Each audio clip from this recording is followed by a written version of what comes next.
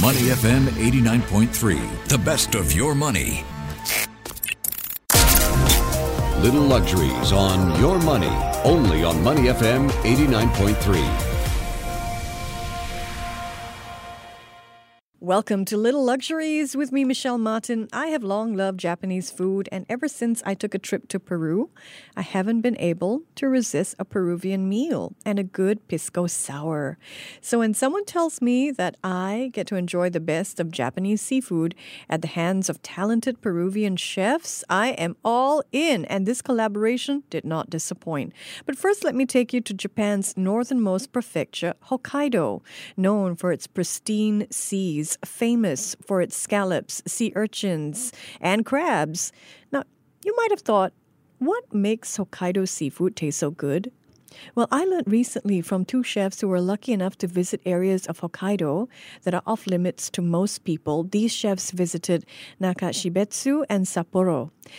And they tell me that it's not the famous harvesting alone or the famous processing of the way the food is handled throughout the processing chain, but it's also the natural conditions of the land that has a lot to do with the magic that happens when you experience Hokkaido seafood.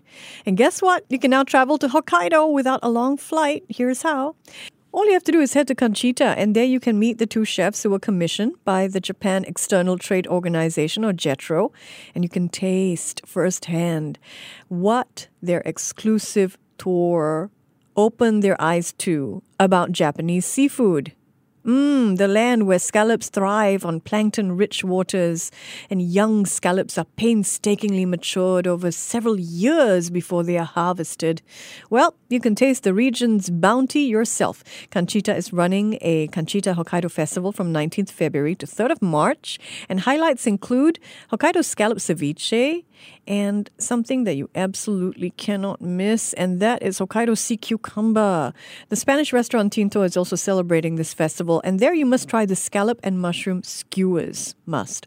Besides eating, you could also use this opportunity for a date with a difference. There will be a one-day-only cooking demonstration and dinner that happens 21st Feb. Now, you'll need reservations for this, so don't say I didn't give you heads up.